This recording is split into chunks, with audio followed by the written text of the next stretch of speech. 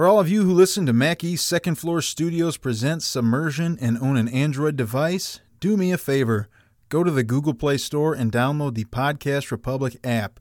It's a fantastic app that allows you to get all of your favorite podcasts directly on your Android device.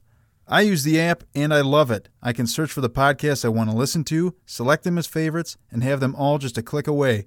Make sure to set Mac East Second Floor Studios as a favorite so you don't miss any of our new episodes. Again, the app is the Podcast Republic app, available on Android devices. Episode 35. Woo! And you have Jamie, myself, Kyle, and Mr. Bram. What? What's up? BitConnect. His classic catchphrase. What's up? It's the best, man. Yeah. Everyone's come to love and know it because it's what he says all the time. Mm-hmm. You can't even get through a single conversation with the guy without hearing that. Right. So it's actually a very important week because we have transitioned from Japanese movie month. You will no longer hear the gong. No gong. No insensitive gong to start the show anymore. Instead, we're doing World War II. Oh! That gives you a good... Back-to-back World War champs. Yes. It is World War II movies, right? Yes. Okay, it's not just World War movies, it's World War II specifically. Correct. Movies, right? Even though we were back-to-back champs. I guess my Godzilla call would double as like a bald eagle screech. Yeah, I was actually going to say, wasn't that a bald eagle screech? That was a bald eagle screech. That was not There we Godzilla. go. Right. Wow. Yeah. You get some good impressions. Yeah, it's pretty good. So, did you have anything do you have any noise for it? I don't. We're not playing the anthem? I was looking for trumpet fanfanfares. Should we things of say the that Pledge nature. of Allegiance? I'm confused. I pledge Yes. allegiance to the flag. You going to keep going? Nope. Very good. All right. Yep. Wow, right into it. Dive. Dead air. It's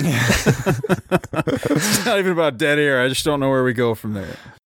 What began as an innocent conversation among friends would soon spiral out of control and later be referred to by future generations as the eighth wonder of the modern world.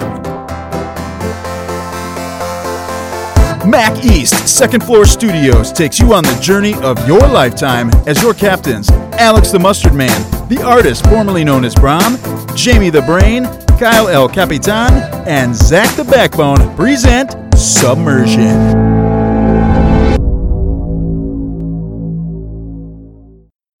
No, it is. It's nice even because we had a movie this week where they did that a couple times. They actually were doing like a dive. There was one of them where I was like, that's very close to what we do every week. I did notice that. Yeah. Mm-hmm. So, Bram, what was the movie we watched this week? Well, of course, we watch the Maverick himself, Top Gun 2, Destination Tokyo. Perfect. What's up? So in reality, we watched Up Periscope, which is very, very similar to Destination Tokyo, except made a bunch of years later based on a book that must have been based on Destination Tokyo because it was the same movie. Right. And It seems like very it's the strange. exact same. At first it was like, oh, they just remade Destination Tokyo. Then I was like, it was based on a novel. I was like, wait, was that novel based on Destination Tokyo? How did it end up so similar? So weird. When was Destination Tokyo made, Bram? You're It was during World War II. Yeah, That was was one that 40. Was it 43? Yeah, I Something think it was like 43. Yeah, I think it was 43. Okay, so 16 years after the fact. 16 years later, they made a movie that was exactly the same. It's not about the raid on Tokyo or anything, but it's like the same plot. Oh, yeah. Copy, paste, change the names. Change the names, You're change done. scenario, change the, not scenario, that would change the movie. It would change.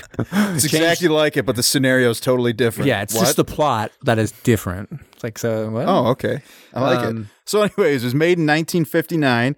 Stars James Garner. You might know him Classic. from Space Cowboys Yeah, he's or an old person. The Notebook. Also an old person in that one. Also, the Edmund Maverick. O'Brien. He was the Maverick? That's what he got on the poster here, James the Maverick Garner. There we go. Wait, really? Yeah, that's on why, the poster that's why I made that for joke. Up Periscope? Yeah. That is the strangest somebody thing I've was ever heard. telling me Why this. is that? Somebody was giving me the fast fact. He was in a movie called Maverick where he played Marshall Zane Cooper. Sure. Okay, that's interesting. That's a weird advertising scheme, I guess, that they had for that. Was that they were going to really play up his It was a role in TV different- series. TV series. yeah. And there was a Well, remake that he was in, pardon me. Yeah, Mel Gibson had was the Maverick in the movie, the feature film. like years later. Gotcha. Mel Gibson and Jodie Foster, and they had ridiculous To chemistry. clean it up, Everyone it can't was help but be like. Are you talking about the Beaver? Well, no, she directed The Beaver, and he was in that movie. Yeah. But I think she was the female lead in Maverick, which starred Mel Gibson. Also, there's about a poker. movie actually named and Maverick. James Garner was in the TV series He was back in in the TV the series 50s, that was based on. and he played Brett Maverick, a.k.a. Bo Pappy Maverick. Yeah, obviously. Something, Oh, I guess. I guess. I don't know. Duh. All right. All right. We've got James Garner. Yeah. We have Edmund O'Brien, who we've seen in another submarine film, Fantastic Voyage. Yeah, he was one of the two government officials that were like obsessed with coffee and sugar and shit. Yes. And we had Alan Hale Jr., which that Great. name might sound familiar because he is from Gilligan's Island. He is the skipper. Great. I really enjoyed his performance in this. He's- We yeah. will get to that because he was awesome. He was pretty good. Yeah. So, Brom, do you have anything to say before we jump right into this plot? No, let's get right in there. Let's get right into it. So we open, and it's 1942. We got Captain Paul Stevenson. He is commander of the USS Barracuda, and they are in a pretty tough situation because they're kind of like on the bottom of the ocean trying to avoid these ships that are trying to depth charge them and stuff. And but there's an injured person on there. So there's a guy who had a torpedo room accident and he's injured. And they, by protocol, they have to stay on the bottom to make sure that the crew survives for a set amount of time, even if it seems like those boats have left. And so Right. playing by the book, our captain decides we are staying here, even though it potentially will make it so that the guy has less chance of living. Mm-hmm. And of course, this turns out to be the case, as we will come to find. Yeah, he dies. He does. He actually perishes in this Yes. scenario. So they come up to the surface, go back, and yeah, he passes away from his injuries. Even though they stayed on the bottom for a really long time, right? Wasn't that the point? It's like they were there for a really like 6 6 months. hours. Yeah, 6 months. Right. They were down on the bottom of the ocean for 6 months. They had children, and those children were actually the ones who captained it back to San Diego, Right. or Pearl Harbor. It was really odd. It's crazy. It was asexual reproduction. Yeah, life finds a budding. way. I think as everyone knows, life finds a way, It does. and they found a way on this ship. That's actually where this quote came from. Yep. Was a periscope. yes, yeah. That's where Michael Crichton got that quote for Jurassic Park. Yes. He's watching a periscope. He's like, oh, I really like that line. I think I'll incorporate it into my work. Yeah. So anyways- we say a lot of real, true things on this podcast. That definitely happened in this movie. So we cut on over to the sandy beaches of San Diego, and yeah. we see James Garner chasing a lady with a mullet on the beach. You're like, get out of here! Get away from him! He's clearly chasing you. yeah.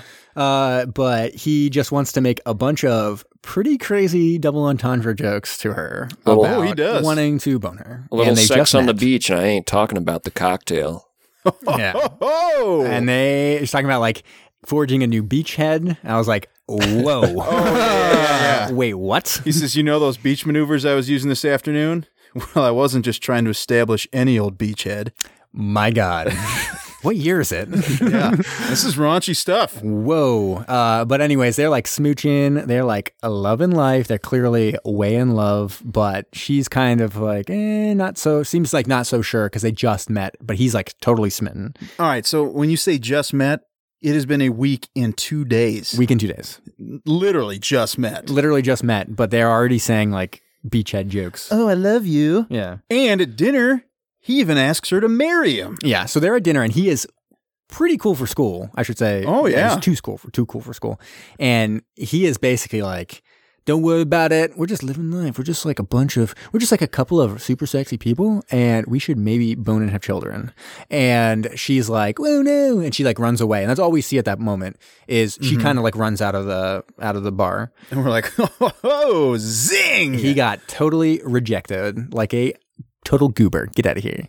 And he goes back to his base in San Diego and they're like, I know you just got rejected and you can't make any phone calls to alert anything but you've got to get out to Hawaii now stat because you Right. are on this secret mission and you are like one of the tops. Like you're a VIP, like badass. It was funny, though, because they said you don't have time to make any calls, but he Yeah. sat there and watched the guy pack his stuff. And the Yeah. guy wasn't in any hurry. No, He could have just left and gone, Yeah. made a 2-minute phone call, and Yeah. fine. So anyways, he makes it out to, they fly him immediately out to Pearl Harbor where he is At first I thought he was the replacement for the guy who had died on the boat, but it turns out that he's like kind of a secret, like a mission guy. Agent Man. Sure, he's more or less like a SEAL, right? Like a Navy SEAL of sorts. All right. Yeah. Well, he's not that tough. No, but he specializes in like underwater stuff. Like he's got like diving. Yes, acrobatics. Actually, Cirque du Soleil. He's on some kind of underwater demo team, but he's got skills. No, that's what he said. He's some underwater demolition training thing. Wait, so like Armageddon? Yeah. Oh my God. But he also... This is where they got the idea for Armageddon, too. It is. Michael Bay watched this and was like, that's great. I'm going to make one about... An asteroid. An asteroid, but underwater. What? And anyways, he also is an underwater welder, which will come into play later. Spoiler. Sure. That's all we do. We spoil things for you. Yeah, so we also get, at this point, he's just arrived and they're going to get onto the boat or whatever.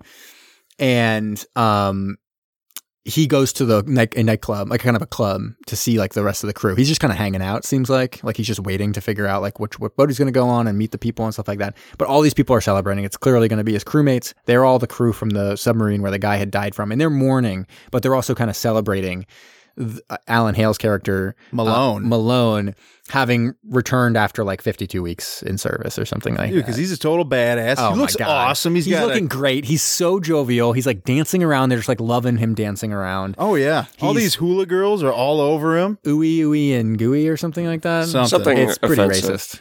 Yeah, it's super offensive, but they're kissing all on him. But it's Alan Hale, so you're like, I forgive you. Yep. And he's basically like, I'm boning all of you. He seems to imply that they're prostitutes of some sort. That's what I was getting that vibe, because he's like, they already purchased. And they already paid for it. Even when the new guy shows up, he's like, oh, you can go ahead and take them for the night. I was like, they're already purchased. Are they? That's what he just said. Hookers? Yeah, seems like it. Because then he kind of like joshes about with James Garner's character, and he's just drinking, and I gotta drink with me or whatever. And the XO comes in. It's the XO? Yeah, the XO comes in and it's like, leave's over. It's been canceled. We got a new mission. And everyone's like, what the fuck? We just had our like crewmate member die, where we were ready for leave. We're celebrating this stuff. And now we have to go right back to the submarine and pack all this stuff in. And they have no idea who James Garner's character is. So like, they're basically like, well, you can have the ladies. They're already paid for. Like, have fun.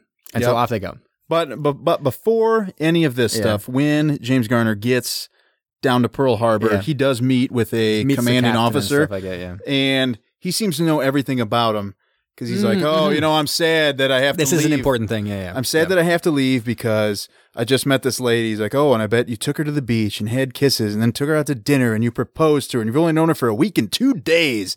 He's like, what the fuck are you talking about? How do you know that? She is a agent of sorts. Oh, that classy thing. He's been basically spying on him to determine whether he's a good candidate for this really important mission that they have. And she determined that he was the best candidate. This is called catfishing. Oh, yeah. He got totally... Is that right? Is that catfishing? No, probably not. I don't think that's like strictly the definition of catfishing. Shoot. I don't think so. Like, what qualified him, though? Like, all he did was, like, want to, like, have sex with her in public on the beach and marry her after a week.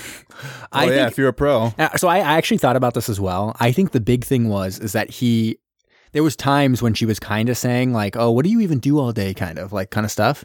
And he was like, oh, whatever. It's like it's nothing. Top secret. Yeah. And so I think a big part of it was like, even though they were totally into each other and truly in love, as we'll find out later, he still refused to kind of like give up any of this information. And so like, yeah, there's a bunch of people that probably physically could do a lot of this stuff, but he was like, actually wouldn't succumb to that like pressure of revealing these kind of things, right? And would be known to like complete the job because he's like a good candidate or whatever, right? So I think that was a big thing. Maybe that was it. Yeah. So anyway, they get on the boat and you see Malone directing everybody. Yeah, he's got like a whole bunch of jobs. He kind of says like, I'm like assistant to everyone because they don't really have enough people on the boat, and I guess that's probably like a World War II thing where like everyone was kind of doing everything a little bit.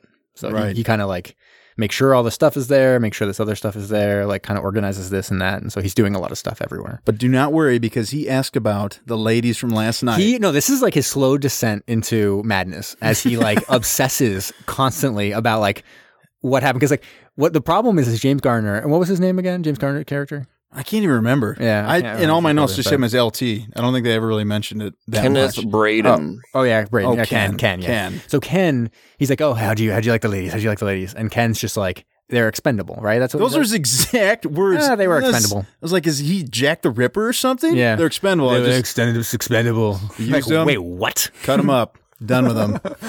Totally expendable.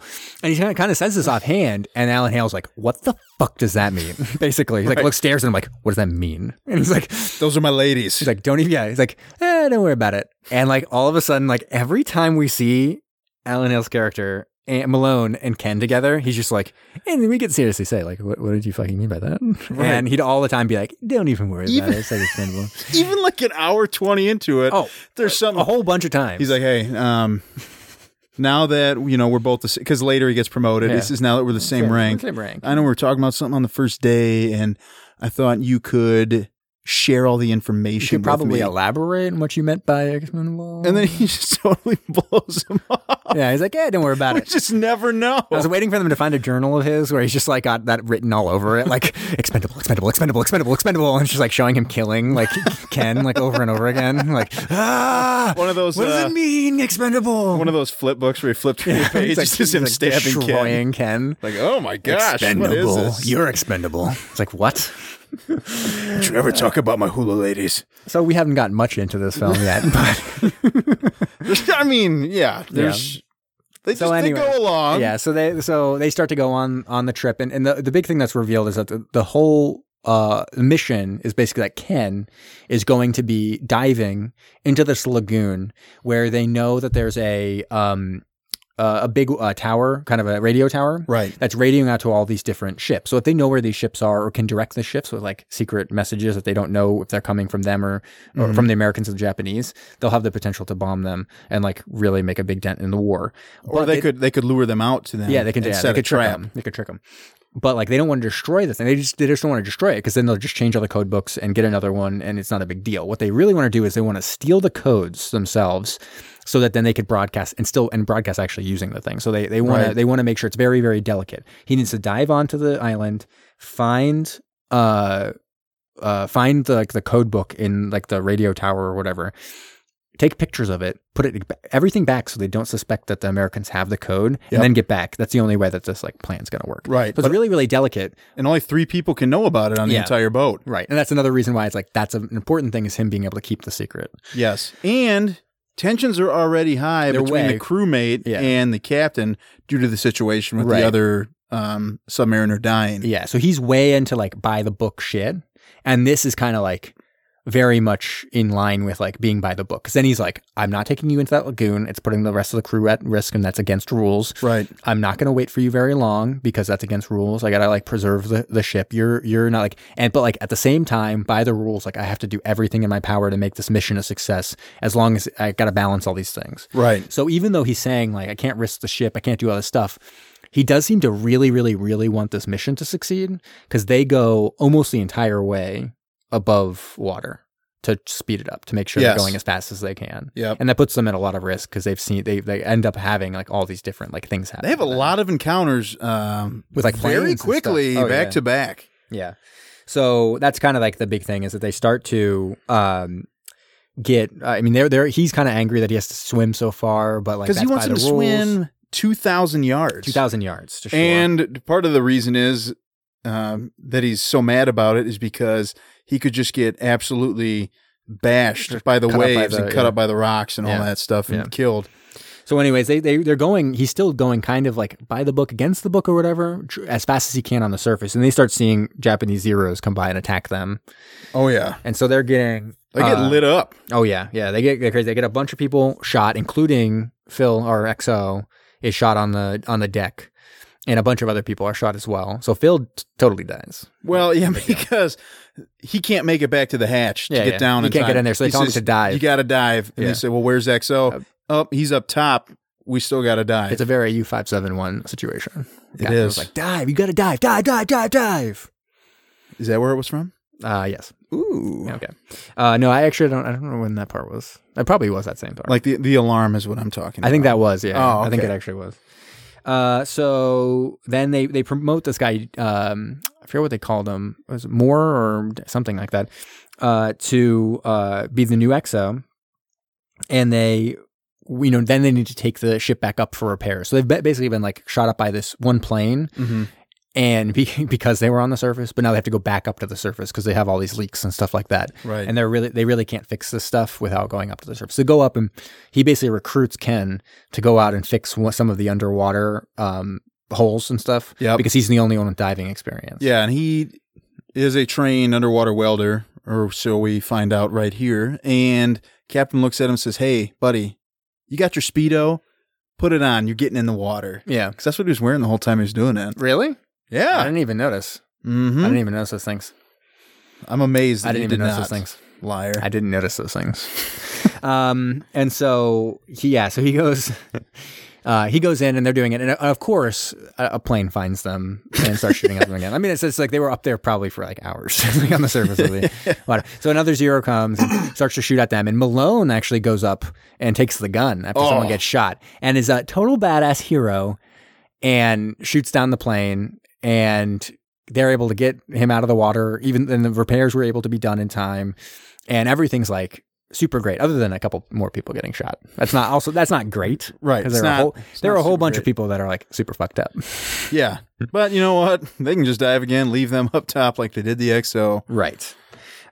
So then they realize that there's a destroyer coming, because at this point a bunch of planes have seen them, so they've radioed to this like ship that finds them, right? And it starts coming at them. So they do some classic maneuvers that we have. Oh yeah, that we've seen where they start to like pump oil out, make it look like they're sunk. They have this thing. I don't even know what you would technically call it, but I referred to it as a bubble gun.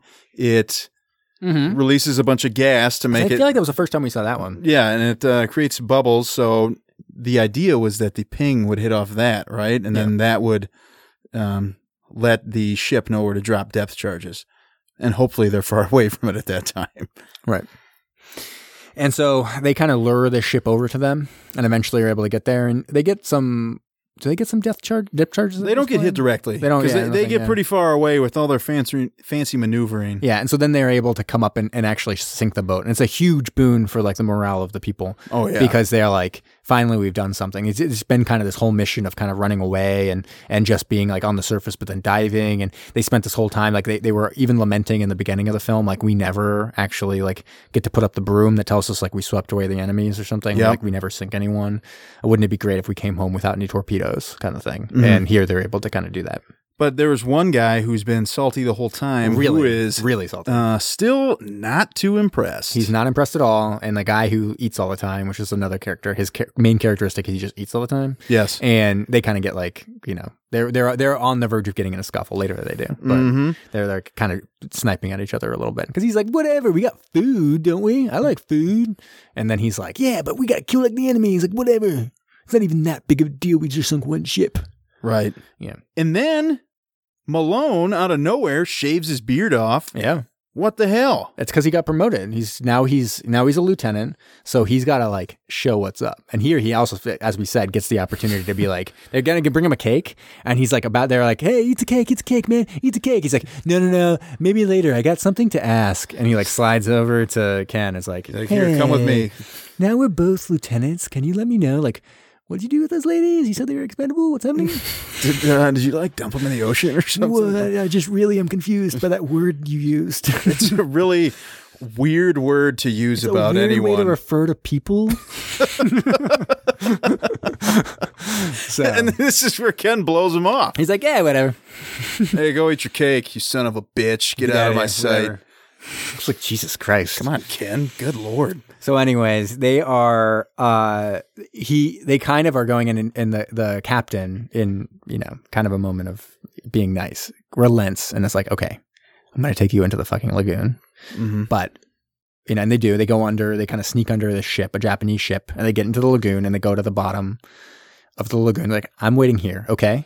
And they're like, okay, watch my dick. And he pulls it out and it goes perfectly to 4 o'clock. It's like, it's 4 o'clock right now. When my dick swings all the way around and points straight up in a full erection, that's when I know it's time for us to leave. Okay. And he's like, weird. Okay. Yeah. He's like, well, that time I'm going to leave the bottom of this ocean and not come back and get you. You got 18 hours. 18 hours, yeah. Because if we try to leave, come back and get more air, maybe we can leave once, but we're going to be detected. There's no way we can leave twice. Right. They'll kill us. It is funny how he knew exactly how long it was going to take for all that air to run out. Like they were, when we were see down them to the wire. Yeah.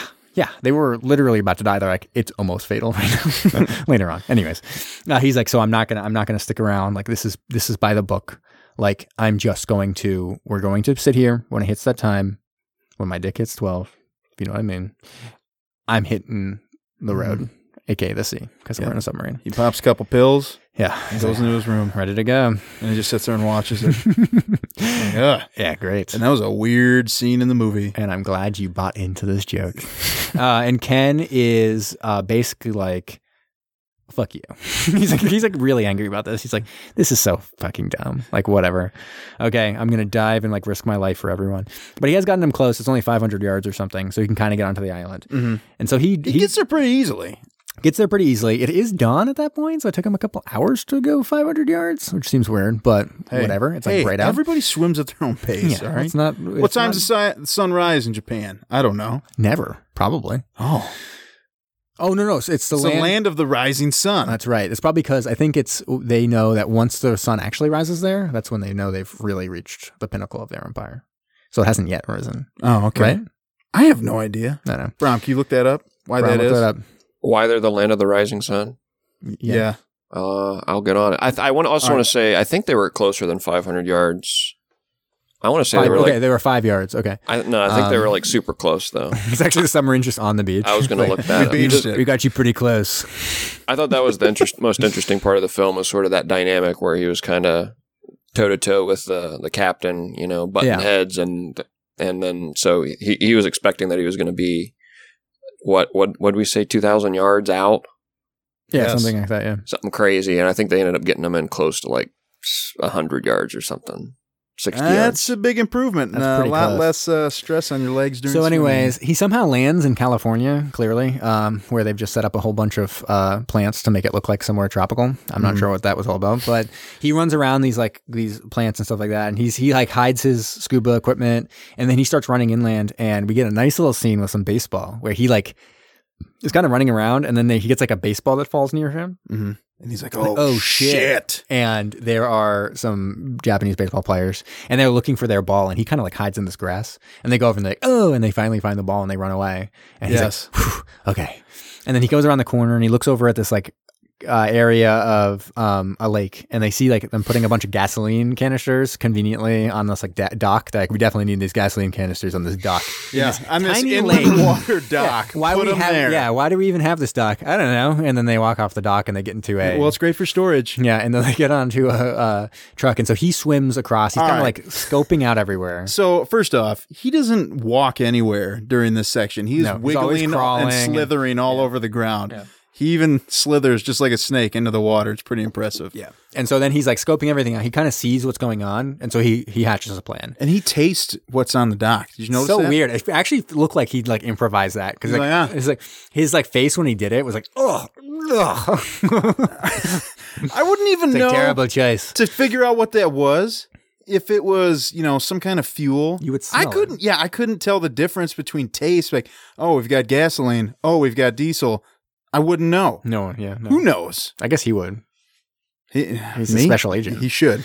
And so anyways, he kind of like, his plan is he swims out and he puts like a butane torch of some sort or something like that up on under the dock. So it was a cigar. Was it a cigar? I don't know. No, it was an explosive device. Yeah, it was a little torch thing. Oh, okay. That would eventually burn through like the wood and light the stuff on fire. And so he sets us up as a timer, and then, I guess it may have been an explosive device. He sets a timer. Mm-hmm. And then it was like if you ever watch Valkyrie, it was one of those little devices where you kind of like pinch it, and it sets a fuse, and then it kind of like gives a small explosion, which will trigger the larger explosion with the chemicals. So it's like Mission Impossible, where there's that piece of gum where he mashes the two pieces together. Yes. Yeah, okay. What other Tom Cruise movies can we reference? No, you can just say Tom. You can just call him Tom. Yeah. I mean, I know you're good friends with him. I am. We should actually get him on the podcast. He's actually just sitting in your living room right now, chilling. Yeah, he's like, keeping Tom, the dog company. You're like, Tom, just Never relax. thought to ask. Recording something. Hey, Tom, have you ever been in a submarine movie? No. It's like, never mind. Sorry, we'll get you on something else. Yeah, we'll get you on a different episode, something. I don't know. You didn't do a voice in Rocko's Modern Life, did you? No, never mind. You ever been in a skateboard movie, Tom? And so that he sets this thing up. He goes onto the shore and he waits, and he's like scooting around everywhere. He is, and then he gets to a spot where he can observe some people. And there we go. Okay, we're pretty close. Yeah, if you have 18 hours for a mission, are you going to stop and take a nap? No, he really does sleep. And we get a little flashback even where we actually see he wasn't rejected by his lady friend. No. In fact, cool as a cucumber, he walks out to his car. She's sitting there and she's like, I'm sorry for acting so female right there, which was like, okay. All right. When I saw it, I knew Jamie was going to make a comment about it. It is a crazy line written clearly by a male screenwriter for a lady to read. And she's like, basically like, what are we supposed to do? Like, why are we supposed to do this? But in the end, it kind of comes out that like, yeah, they're into each other. Mm-hmm. Like that. And that's what it is. She does want to get married, but she wants to do it her way. Yeah. She doesn't want to just, get married that night. I think he even says we can go somewhere. I know someone who can marry us right now. Right now. Yeah. And then she said, well, I need to wait. He's like, well, like tomorrow we can go down to Tijuana. Right. She's like, no, I need more time than this. I need you to find out that I am actually casing you as a spy of sorts. Because why would I want to marry you if you're that stupid you can't figure it out? At least someone can tell you, and then we can work out those details. And so he like has a little dream about that, and we're like, oh, okay. And then he wakes up, and he goes over, and there's a whole bunch of stuff. He's kind of like sneaking around. At one point, he ends up in like a spa where like this guy's sitting there like singing a song like Itura, Itura, heroino unara. Dun, dun, dun, dun, dun, dun. Yeah, it's a classic song. I actually sang that in chorus in school, not college, in like elementary school. We could just do that. Pretty sure it's hours. in Pokemon. It's not, because I sang it before Pokemon existed. Oh, okay. Yes.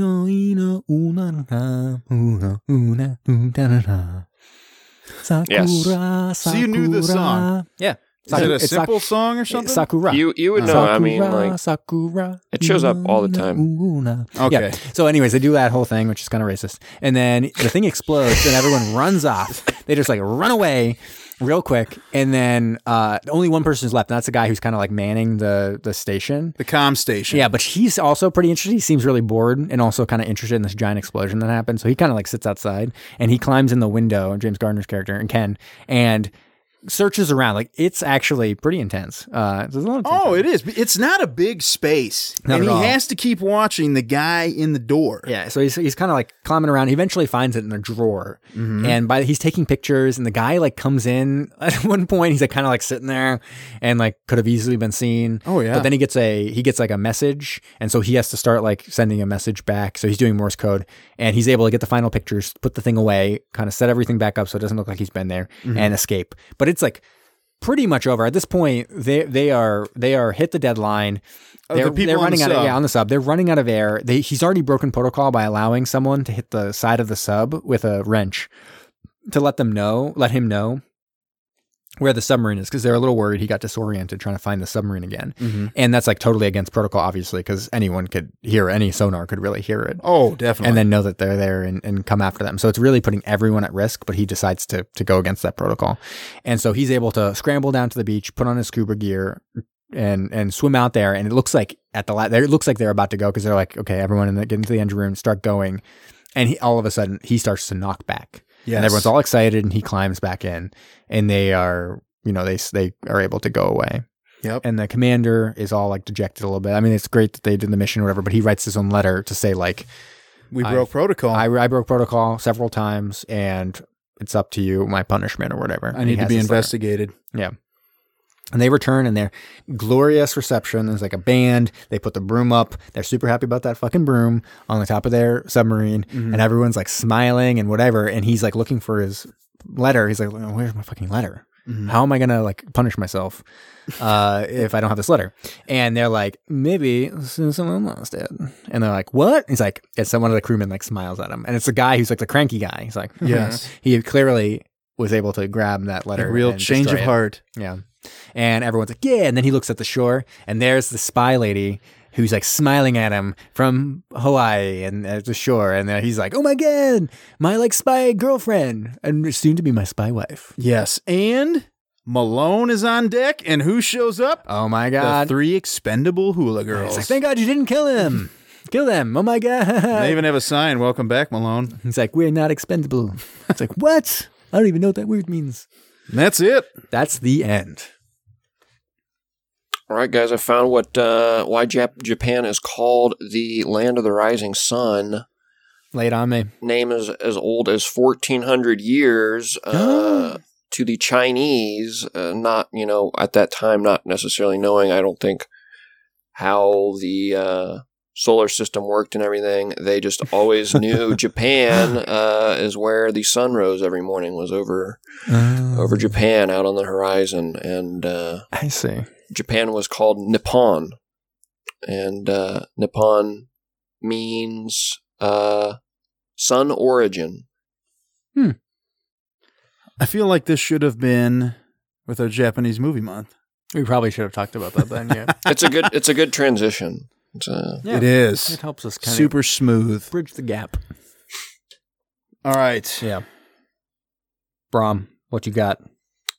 Okay, so as we've alluded to many times now on this episode, it reminded me of Destination Tokyo, and not only was Destination Tokyo significantly older, I liked the characters. I felt like this Destination Tokyo was almost like an ensemble. Like I liked James Garfield's character in that alongside Cary Grant and, Cookie and some of the other characters. It just had a real charm to it, which I don't usually give credit to. A lot of the older movies, I don't typically tend to like them, but Destination Tokyo was one that I really did like. So I kind of kept that as particularly like the religious overtones, right? Yeah, that was my favorite part. As a religious person, I really wanted to give that movie a solid review to spite Jamie and give a big middle finger to science.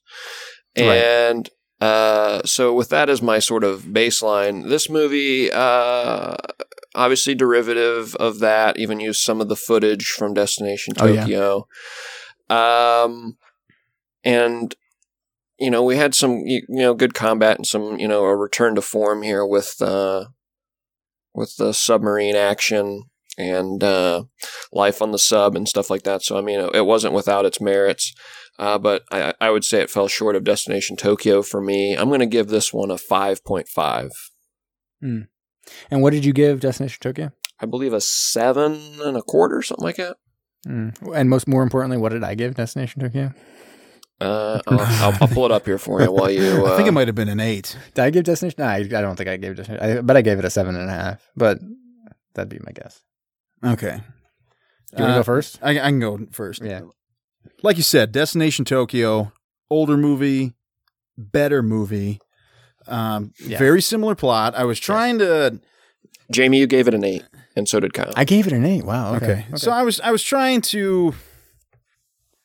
It's impossible to not compare the two when you're watching them because it's so similar. Yeah. Some of the stuff I wish we saw in this.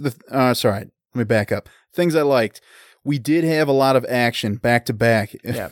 Maybe sometimes even too much because they just get something solved. Oh, hey, we're getting attacked again. Oh, hey, now there's a ship bearing down on us. It kept it moving along. Yeah. It did. I liked some of the characters. Malone, and I enjoyed him. Ken, he was all right. Captain was kind of off-putting. Sure. And nobody else really rings a bell. No. But it is funny because there's actually a very famous person who's he was a guy who got promoted to be XO. I think it's Dougherty or something like that. Okay. Who's like a very, very famous person, just in general. There's like a famous person. Yeah. And I found it funny that he was like such an innocuous nobody character. Like you could not possibly remember anything he did in this film because he was just like nothing. Right. Oh, you're really famous. Man, why are you doing that role? Yeah. But when he got to the island, maybe it's just because I've been playing God of War all weekend. I'm in maybe a hyper violent mood. I wanted him to be snapping necks. Yeah. You know, he's not a snap and neck kind of guy. Though. No, not in this. Yeah, especially when the guy came in. That's more of a Notebook type thing. Yeah, when he just snaps all his necks in the Notebook. Right. Yeah. Yeah. It's like, you should have wrote me back. Right. This classic line from the Notebook. You should have wrote me back. But when he was in that, radio room, I would have liked that guy to discover him and then get into a scuffle. Okay, they may have figured out that he stole the codes, though. Yeah, but I guess it would have maybe ruined the mission. At least the guy who was singing the song. Yeah. In the sauna. Yeah. Because he went in there to hide, and there's a dude in there. Yeah. But that guy didn't even look at him because he's too busy singing the song, and it's like, oh man, did you hear about him? He died in the sauna. How did he die? He snapped his own neck singing a song. Really? Yeah. He must have slipped on the floor because it was so, muggy in there. It was like slippery. The floor was so slippery, and he was singing. He was so distracted by singing the song that he slipped and totally snapped his neck. His head was actually turned all the way around. It was crazy. Mm-hmm. I did like like you mentioned, Brom, return to form, because these are the movies that are traditional submarine movies. Yeah. There were a lot of submarine. We just had a lot of sub action. A lot of sub. That's what I like. A lot of classic sub. A lot of like. We're turning these knobs. We're gonna shoot a torpedo. We're gonna deal with this. No mutinies, no fire. We did get a little flooding. We did. Yeah. So I'm gonna go ahead and it's a 6. Oh, I'm gonna go a little ahead of you. I'm gonna say a 6.5. I actually thought I would have given Destination Tokyo a 7, and this was gonna come in right below it. Mm-hmm. I actually feel like this has some positives in comparison. It's just very derivative, and I think. It was very difficult to see. They had reused a lot of their underwater footage, the model work. And so it came in really dark. I felt like they were almost trying to hide the fact that they were reusing stuff and whatever. Like the scenes where the sub's sitting on the floor, you can almost not even see what's going on. I felt like they were trying to hide stuff, or maybe they were trying to say like, okay, well, this Destination Tokyo used it this way. We're going to use it this way, where it's more like night and very dark underneath and murky. Mm-hmm. But like I found them almost incomprehensible, and so like that was tough as a submarine movie. You want to see a lot of that stuff. I did like a lot of the footage they had, really nice like diving footage, and the submarine kind of like sailing around Hawaii and that kind of stuff. And I like the characters a lot too. Like one of the things I didn't love about Destination Tokyo was some of the kind of weird 1940s G. Willikers, I Believe in Christmas kind of stuff. Like, oh, I found like, how do you believe in God? Like because of surviving this war. It's like interesting. Sure. And those kind of overtones are not necessarily something I look for in a film. And this kind of like skipped over all that stuff and just had more of the stuff that I liked from Destination Tokyo too, which was the action stuff and whatever. It's just, it wasn't as well made. It was very derivative and just of lesser quality overall than that kind of film. So go a little bit lower, 6.5, but I still liked it. Yeah, I mean, it's still definitely one to watch. Yeah, it's a pretty classic film. I liked it. All right. That's our guy. We came in pretty much in the middle on that guy. But I think some of these other World War II ones are going to come in a little higher. Ooh. Would be my guess. Because they are some classics we got coming up. Yes, we do. All right. Are you ready for some trivia, guys? Yes. I'm ready. Oh, both said yes. Good. Brom, are you sure, though? On second thought, let's just get into subs worldwide. All right. Oh, yeah. Too bad. Phantom Zone. It's trivia time. Skip it all. See you, Jamie. So, as I said, all underwater miniature submarine shots were reused from the film Destination Tokyo, 1943. So, many years earlier, they used the same model work, and boy, howdy, they could have upgraded those things. Mm-hmm. Okay, so this is based on a 1956 novel. In the Rob White novel, it was Commander Stevenson, who was the guy played by Edmund O'Brien, the submarine skipper who refused to consider entering the lagoon to facilitate Ken's mission. But he was the one killed in the strafing by the Japanese plane. The captain was? Yeah, so he was the one who was killed.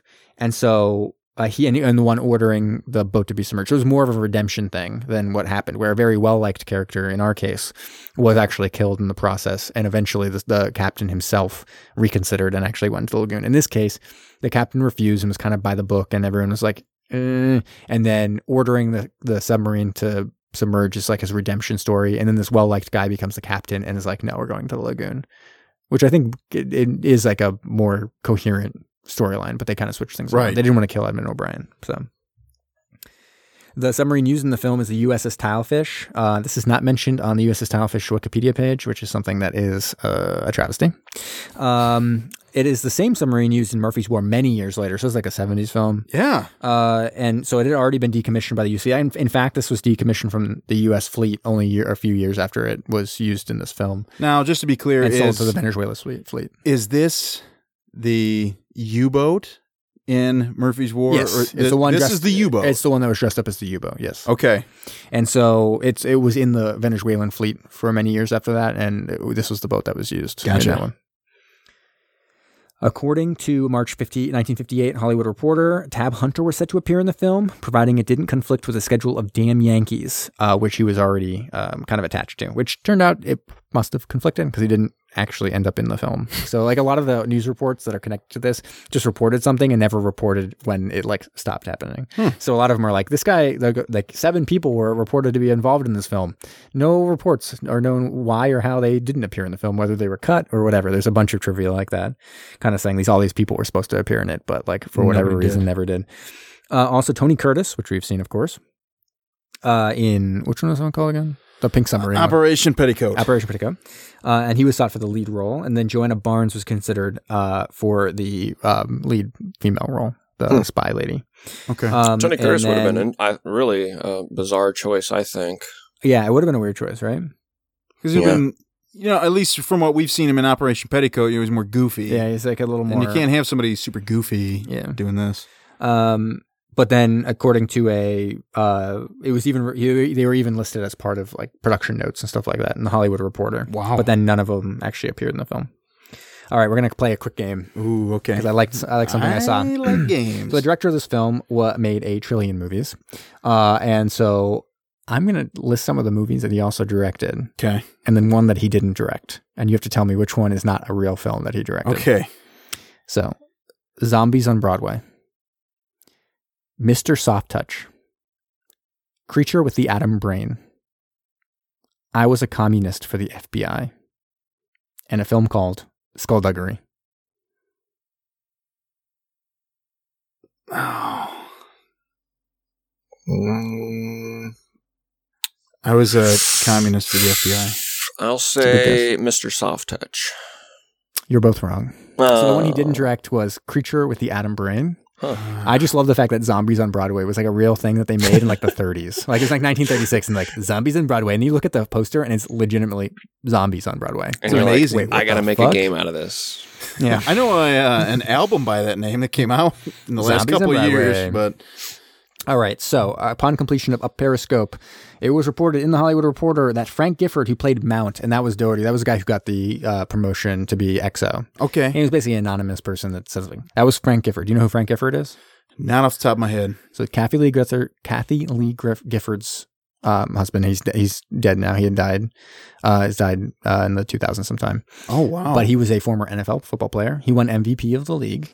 The NFL, and played for like many years and was in the Hall of Fame, and also was a longtime broadcaster for the NFL. Wow, I feel like a piece of trash that I don't know this. Yeah, so he was in there, and so this was his first film that he appeared, a first feature film that he appeared in, and he was given leave after this. So they gave him absence after he finished filming this. Okay, you can go off and attend the New York Giants practice time in Oregon, and then he actually never appeared in another major film other than in like cameo roles after this. So he was supposed to be this like kind of Hollywood star. He was up and coming, and they had him on like some picture deal, and they was like, okay, you can go to the Giants training camp. And he'd already been in the league and was like a major player and stuff like that, but seemingly he was like ready to transition, and then played like 10 more years and made the Hall of Fame. Yeah. It's weird because then he never really was in anything more. So, right. Yeah. So what other football MVPs of the league would have been good in a role in this? So what about O.J. Simpson, classic one? You know what? I would have liked O.J. in this because you remember Ice Station Zebra, we had Jim Brown, who had a pretty dominant presence. Yes. I think O.J. Simpson could provide that. In what role? As the main character? Oh, shoot. It's not Malone. No, it can't be Malone. You think he'd maybe be like the XO or something? That was kind of like my problem with the movie is there really wasn't anyone in this besides like the Brayden character and a little bit of, support from the captain. Like there wasn't really any focus on I feel like it is else. Ken though. It's probably Ken. It's funny. It's funny too because around the time that he may or may not allegedly have killed his wife, he was actually filming a TV pilot called Frogmen, where he played like a Navy SEAL frog. No person. kidding. Yeah, I know he's in those Naked Gun movies and all that. But so, he's in a lot of movies. Yeah. Yeah, I mean, he's jacked. He'd be good for that. Yeah. Garner's what about character. Terry Bradshaw? I mean, he's a legitimate actor. He's been in all kinds of films, like Failure to Launch with Matthew McConaughey. I'd like to see him like now as like the Alan Hale character. Yeah, he'd be Malone, right? Yeah, it'd be fun. I would think so. Yeah, he'd have to be. I mean, he seems like a jovial guy. Yeah. What about Dan Marino, who obviously had a star turn in the major motion picture Ace Ventura, Pet Detective? To be clear, I got to put the full title. Right. I'd like Dan Marino to be probably Ken. I don't know. I feel like he's the anonymous XO. Like it's that's what I was going to put him as, an XO. He's like, I'm Dan Marino. Just kind of in the background, kind of like in Ace Ventura. What about Brett Favre, who made a cameo appearance in There's Something About Mary? I'd put Brett sound Favre. Too stupid. I'd put him as the guy who snaps and he's always mad at the captain. And then at the end, when he shoots the finger guns at him, I just got finger guns from Brett Favre. Instead, he throws him a touchdown straight to him. Yeah, perfect spiral. Or he takes the note and he folds it into a paper mache football, and just chucks it. Or he gets a text from him and it's like, "Don't worry about it, I got rid of it." And then he also gets a dick pic real quick from him. Like, great, Brett Favre, come on, get out of here. It's like, sorry, you're not Jen. Well, maybe what I would do is maybe I'd switch the roles where it's actually a female main character. Ken's character is now with a female version of Ken's name. I don't even know what that would be. Kendra, perfect. So Kendra is like a frog person who is ready to like invade the Japanese island or whatever. Mm-hmm. And then the spy lady and the spy man is Brett Favre, kind of like lounging on the beach, like, oh boy. Oh, he could throw her a bouquet of flowers when the boat comes back in. Yeah. And then last but not least, obviously, Ed Harris. And little known fact, Ed Harris was actually a place kicker for the Bengals. And he went 83 for 83 with a long of 85 yards. He won the MVP and the Super Bowl MVP. He kicked 12 field goals in the Super Bowl that year and won. The Bengals won the Super Bowl against all odds, and no one actually remembers it. And Ed Harris was the place kicker. I don't remember that. No one remembers it. It's incredible. So what do you think Ed Harris would be good at, though? He's Kenneth. Yeah. I mean, not what I call him Kenneth. Ken. He's Ken. Kenneth. I want him if Ed Harris is in there, I want him to be called Kenneth. He could be the hard ass by the book captain too. That sort of has to have the redemption moment at the end. I feel like every time you say Ed Harris, I just automatically assume hero, main role. Yeah, and like good guy. He's never plays a bad guy. Mm-hmm. It's always a little confusing, even when he's a bad. Like, maybe I kind of like this guy. What this guy's going for? Like, well, he's trying to nuke the entire world. Like, yeah, but like you can see his point of view a little bit. Mm-hmm. What if one of these people had a cameo? They were a U.S. defector and they were flying one of the Japanese planes that was attacking the sub. Brett Favre. You think it'd be Brett Favre? Yeah, because he sucks. Get out of here. Goodness. No love. No love for Brett Favre. I do not. Whatever. Anyways, I don't condone him sending dick pics to people. I think you of all people. You're just like a paragon of morality, Jamie. So thank you. I take that as a compliment. And so finish it up with a little Phantom Zone. Engage the Phantom. Phantom's engaged, sir. So we've used this before, so it's very easy. Obviously, Fantastic Voyage. I used Edmund O'Brien to get to this film and then move from there. William Leslie was a lieutenant in this film. I actually forgot which one. Lieutenant. William Leslie. But he was also a lieutenant in Hellcats of the Navy. And from here, it's easy because we've used that before for Arthur Franz to get when we used the Incredible Mr. Limpet to go to Atomic Submarine. And then from there, it's just a few steps to Teru Shimada, our classic. Ooh, Teru Shimada. My boo, Teru Shimada. My boy. Hey, do your catchphrase real quick. What's up? What's up? What's up? Oh, yeah. That's how I know Rom's in the house. What up, boy? All right. After that, Yeah.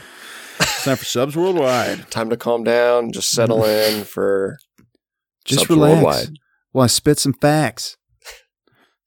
You guys like that? Working on my rap game. Sure. All right. It's Subs Worldwide.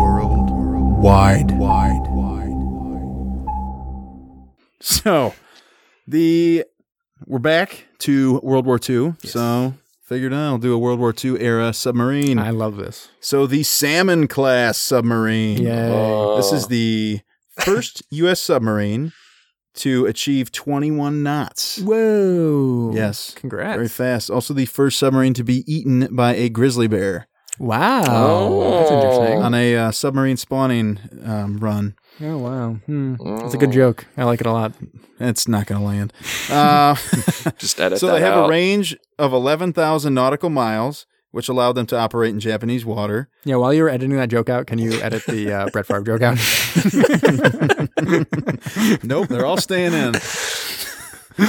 So these were built from 1936 to 1938. There were only 6 of them planned, and all 6 were completed. Oh, 6 for And- 6, baby. And retired, none lost. Wow. So, for the speed specs, while it was surface, like I mentioned, it can go 21 knots. Incredible. Submerged, 9 knots. All right. They were 308 feet long. Nice. They had 4 diesel engines that each generated 1,535 horses and 4 electric motors that generated 665 horsepower apiece. Submerged endurance, so it can stay underwater for 48 hours. Test depth is only 250 feet. That's not far. No, but you got to remember these are we're talking really early subs. At this point, they're still made to run on the surface and just dive to escape. Sorry, when was this? Did you mention when they were being made? Oh, yeah, 36 to 38. Okay, yeah. So for the weapons, it has 8 21-inch torpedo tubes, 4 in the front, 4 in the back. Can hold 24 torpedoes. Party in the front and the back. Oh, yeah. Has a 76 millimeter deck gun and 4 machine guns. So, the entirety of this class was used to defend the Philippines Wow. during World War II. And I guess they did a pretty darn good job because we didn't lose one of them. Well, there we go. Are there any remaining? Are there any on like display or anything like that? Did you No, say? They're all they are gone. not. It's a shame. It is. It's I mean, I tax- guess it does cost like money to like maintain these things, but I feel like at least one of each class should maybe be like you would think. kept There's around. only 6 of them. Come instead on. of just like sunk as target practice to make like coral reefs or something. Right. Yeah, that's sad. But I like that we're going back through some of the U.S. ones because there's a bunch of U.S. classes that none of the submarines were ever in films. Like those, like they defended the Philippines and stuff like that. Like, Yeah. they weren't really around to like just be like, hey, now you're going to be in this like random submarine film. I know you guys are fighting World War II, but do you mind if we borrow one for a movie real quick? Yeah, Oh, go ahead. yeah, sure. We're just defending the nation. Whatever. But yeah, so like a bunch of them that I looked, like none of them were in movies. Now that might not even be true because a lot of stuff isn't on Wikipedia, as I've mentioned before. So some of these may be in films for all we know, but we're never going to picking. know until we're actually. It's just like hard to know if we'd be able That's to true. do this one effectively. So there's a bunch of classes that I'm excited to hear about from the Ooh. U.S. side of things. Well, hopefully I don't let you down. I don't think you will. That was pretty good. All right. Mr. Brom. Speaking of letting me down, Tube 3 ready to fire, sir. Commence the countdown.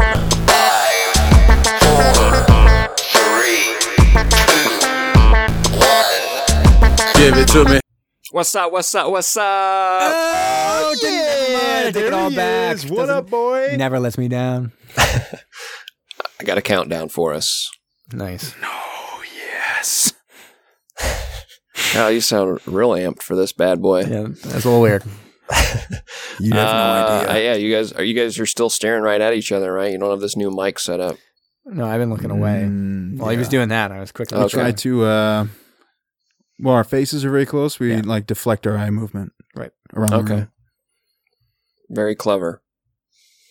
tonight, I have, and to reiterate one final time, this film we watched, very derivative of Destination Tokyo. Top 5 tonight is top 5 movies with the same plot that came out within a year of each other. Oh, I'm liking this. These are actually twin movies. Yeah, these are twin movie movies. stuff? Nice. Badmovietwins.com. That's badmovietwins.com. It is badmovietwins.com. So number 5, again, these are within a year of each other, which is what makes them so crazy. We can forgive Up Periscope. At least it came out 16 years apart. But these are pretty egregious. Number 5, we're gonna start off with The Prestige, which starred Hugh Jackman and Christian Bale, that played dueling magicians risking life and limb as they searched for the ultimate magic trick. And The Illusionist, which starred Edward Norton and Jessica Biel. Norton used his savvy as a magician to capture the attention of the affluent Jessica Biel. You guys remember those? I saw both of those. I would give the edge to The Prestige if you're only going to watch one. I agree with that. Right. I feel like I liked that more at the time, and it's definitely been the one that's been more within the culture, kind of impacted the culture more. Definitely. More people remember that one than Right. Yeah. I remember watching The Prestige. I don't know if I ever saw The Illusionist. I saw both in theaters, I think. Did you? Which one had Tesla in it? That was The Prestige. Okay, that's what I thought. Yeah. It's weird when these things come out. Who is thinking about making magician movies within a year of one another? And will the U.S. market support this and go watch these magician movies? I actually think it ended up not. I feel like one of those didn't do very well. But The Prestige is a Christopher Nolan movie, right? Yeah. I can't remember. Yeah, one of them didn't. I don't think one of them did very well. I feel like most Nolan movies just can't fail anymore. Number 4, 1998, good year. We got Ants.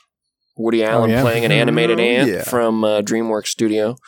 And A Bug's Life from Disney. A misfit band of bugs wage war against the oppressive grasshoppers, played by the late, great Kevin Spacey. Well, you threw me off for a second there. The opinions of each member of this podcast do not reflect Mackey's Second Floor Studios as a whole. Yeah. But no, actually, I think I saw both of those in theaters.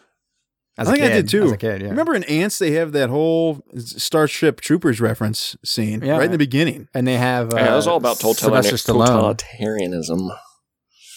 Yeah. Big edge to Bug's Life for me. Yeah, I was going to say. Bug's Life. That was one of the few movies I've probably watched more than 10 times in my life.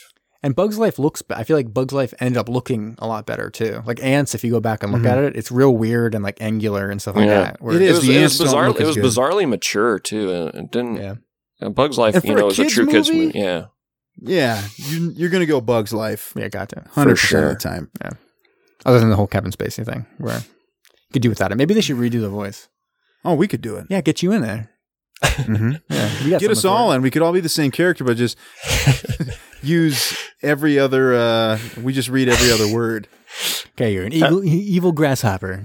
Go. Seems like a good strat. I will jump back to your house with my big stick bug. Oh, I like that. Stick bug. Okay. Stick bug. Good. Nailed it. Let's go back before we're gonna have to really, work on that. That was rough. I like the idea of like you trying to like something happens with editing. You're trying to line that up, and it's like a little off. You're like, oh god damn it. I don't like that idea. Let's keep it on the rails here and go back a little further in time to 1989. We got Turner and Hooch. Inspector Tom Hanks begrudgingly adopts a dead man's hound in order to find the killer. We also had K-9. Officer Jim Belushi teams up with a difficult K-9 to catch an elusive criminal. Are you not even going to mention the fact that there's many other films that are just like this? But are they within a year of each other? I don't know.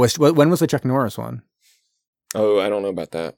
These are all check like, that one out. again, they had to occur within 1 calendar year of each other. Yeah, I guess my point is that like this type of movie comes out like every few years. Yeah, for It's like sure. there just was one this year, Show Dogs with Will Arnett, where he goes to Las Vegas to investigate a corrupt dog show. And there's a talking dog. His partner is like a dog. Will Arnett's in that? Yeah, How good is it? it's a really bad. I'm gonna watch it for come badmovietwins.com. Dang it. But it Speaking of happens, yeah, a lot. show dogs, that was one of my honorable mention is Showgirls and Striptease. Ooh. I've seen both. No, I actually have not seen Showgirls. I've haven't seen either of Striptease. those. Yeah. But all right, More. for the other one, I don't even know if I've seen the Jim Belushi one, K9. I think I've only ever seen Turner and Hooch. I actually They're don't think both I've seen actually either pretty of those. good.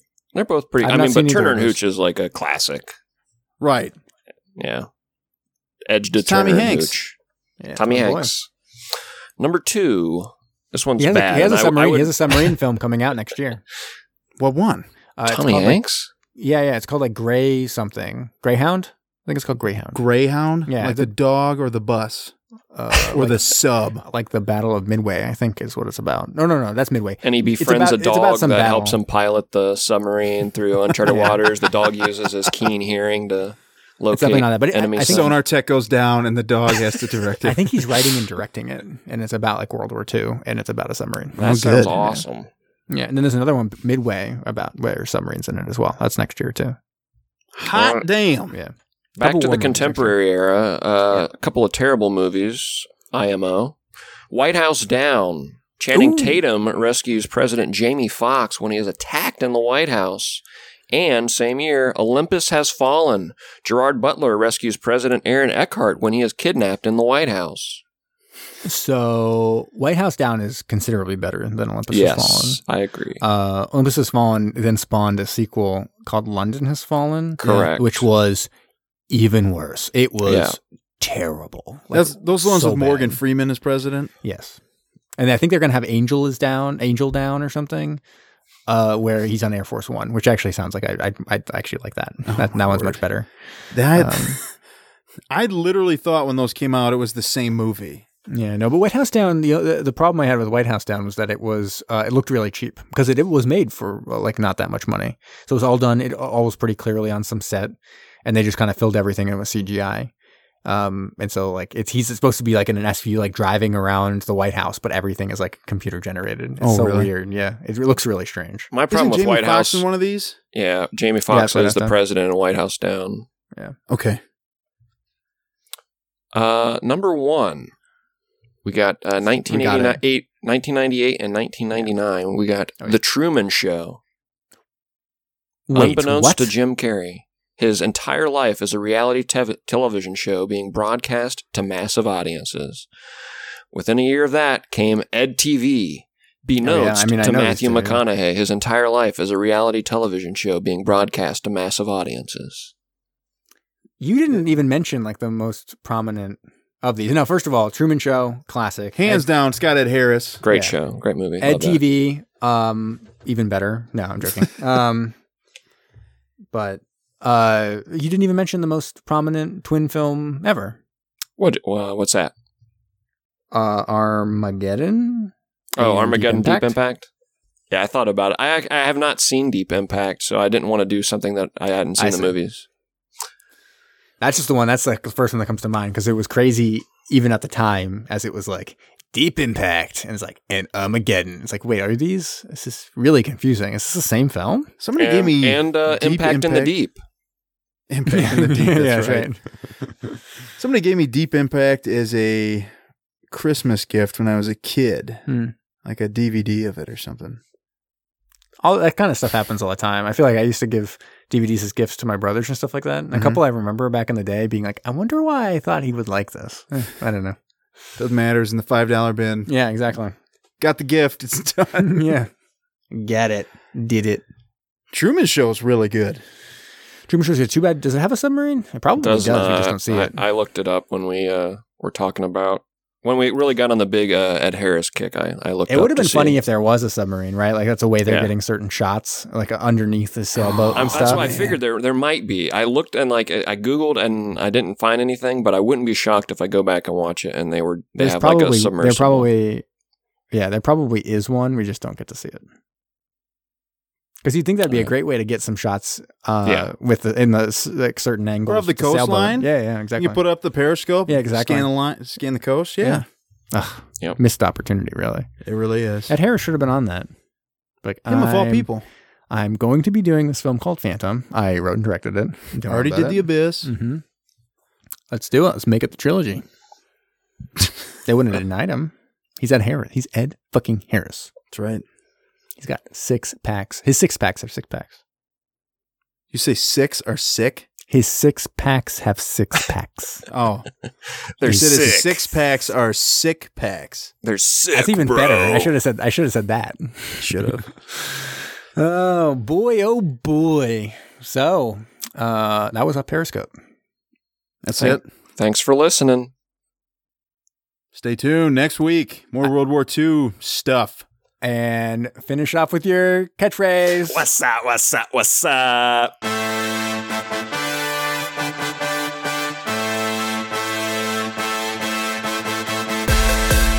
Thanks for listening to Submersion.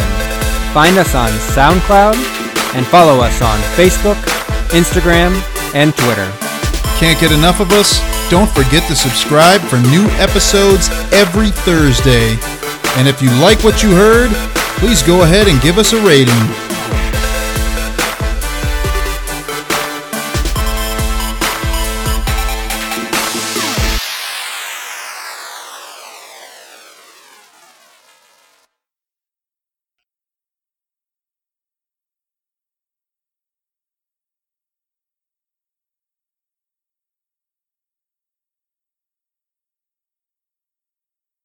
We should make an episode compiling all of our 10 seconds of silences and release it as our final episode.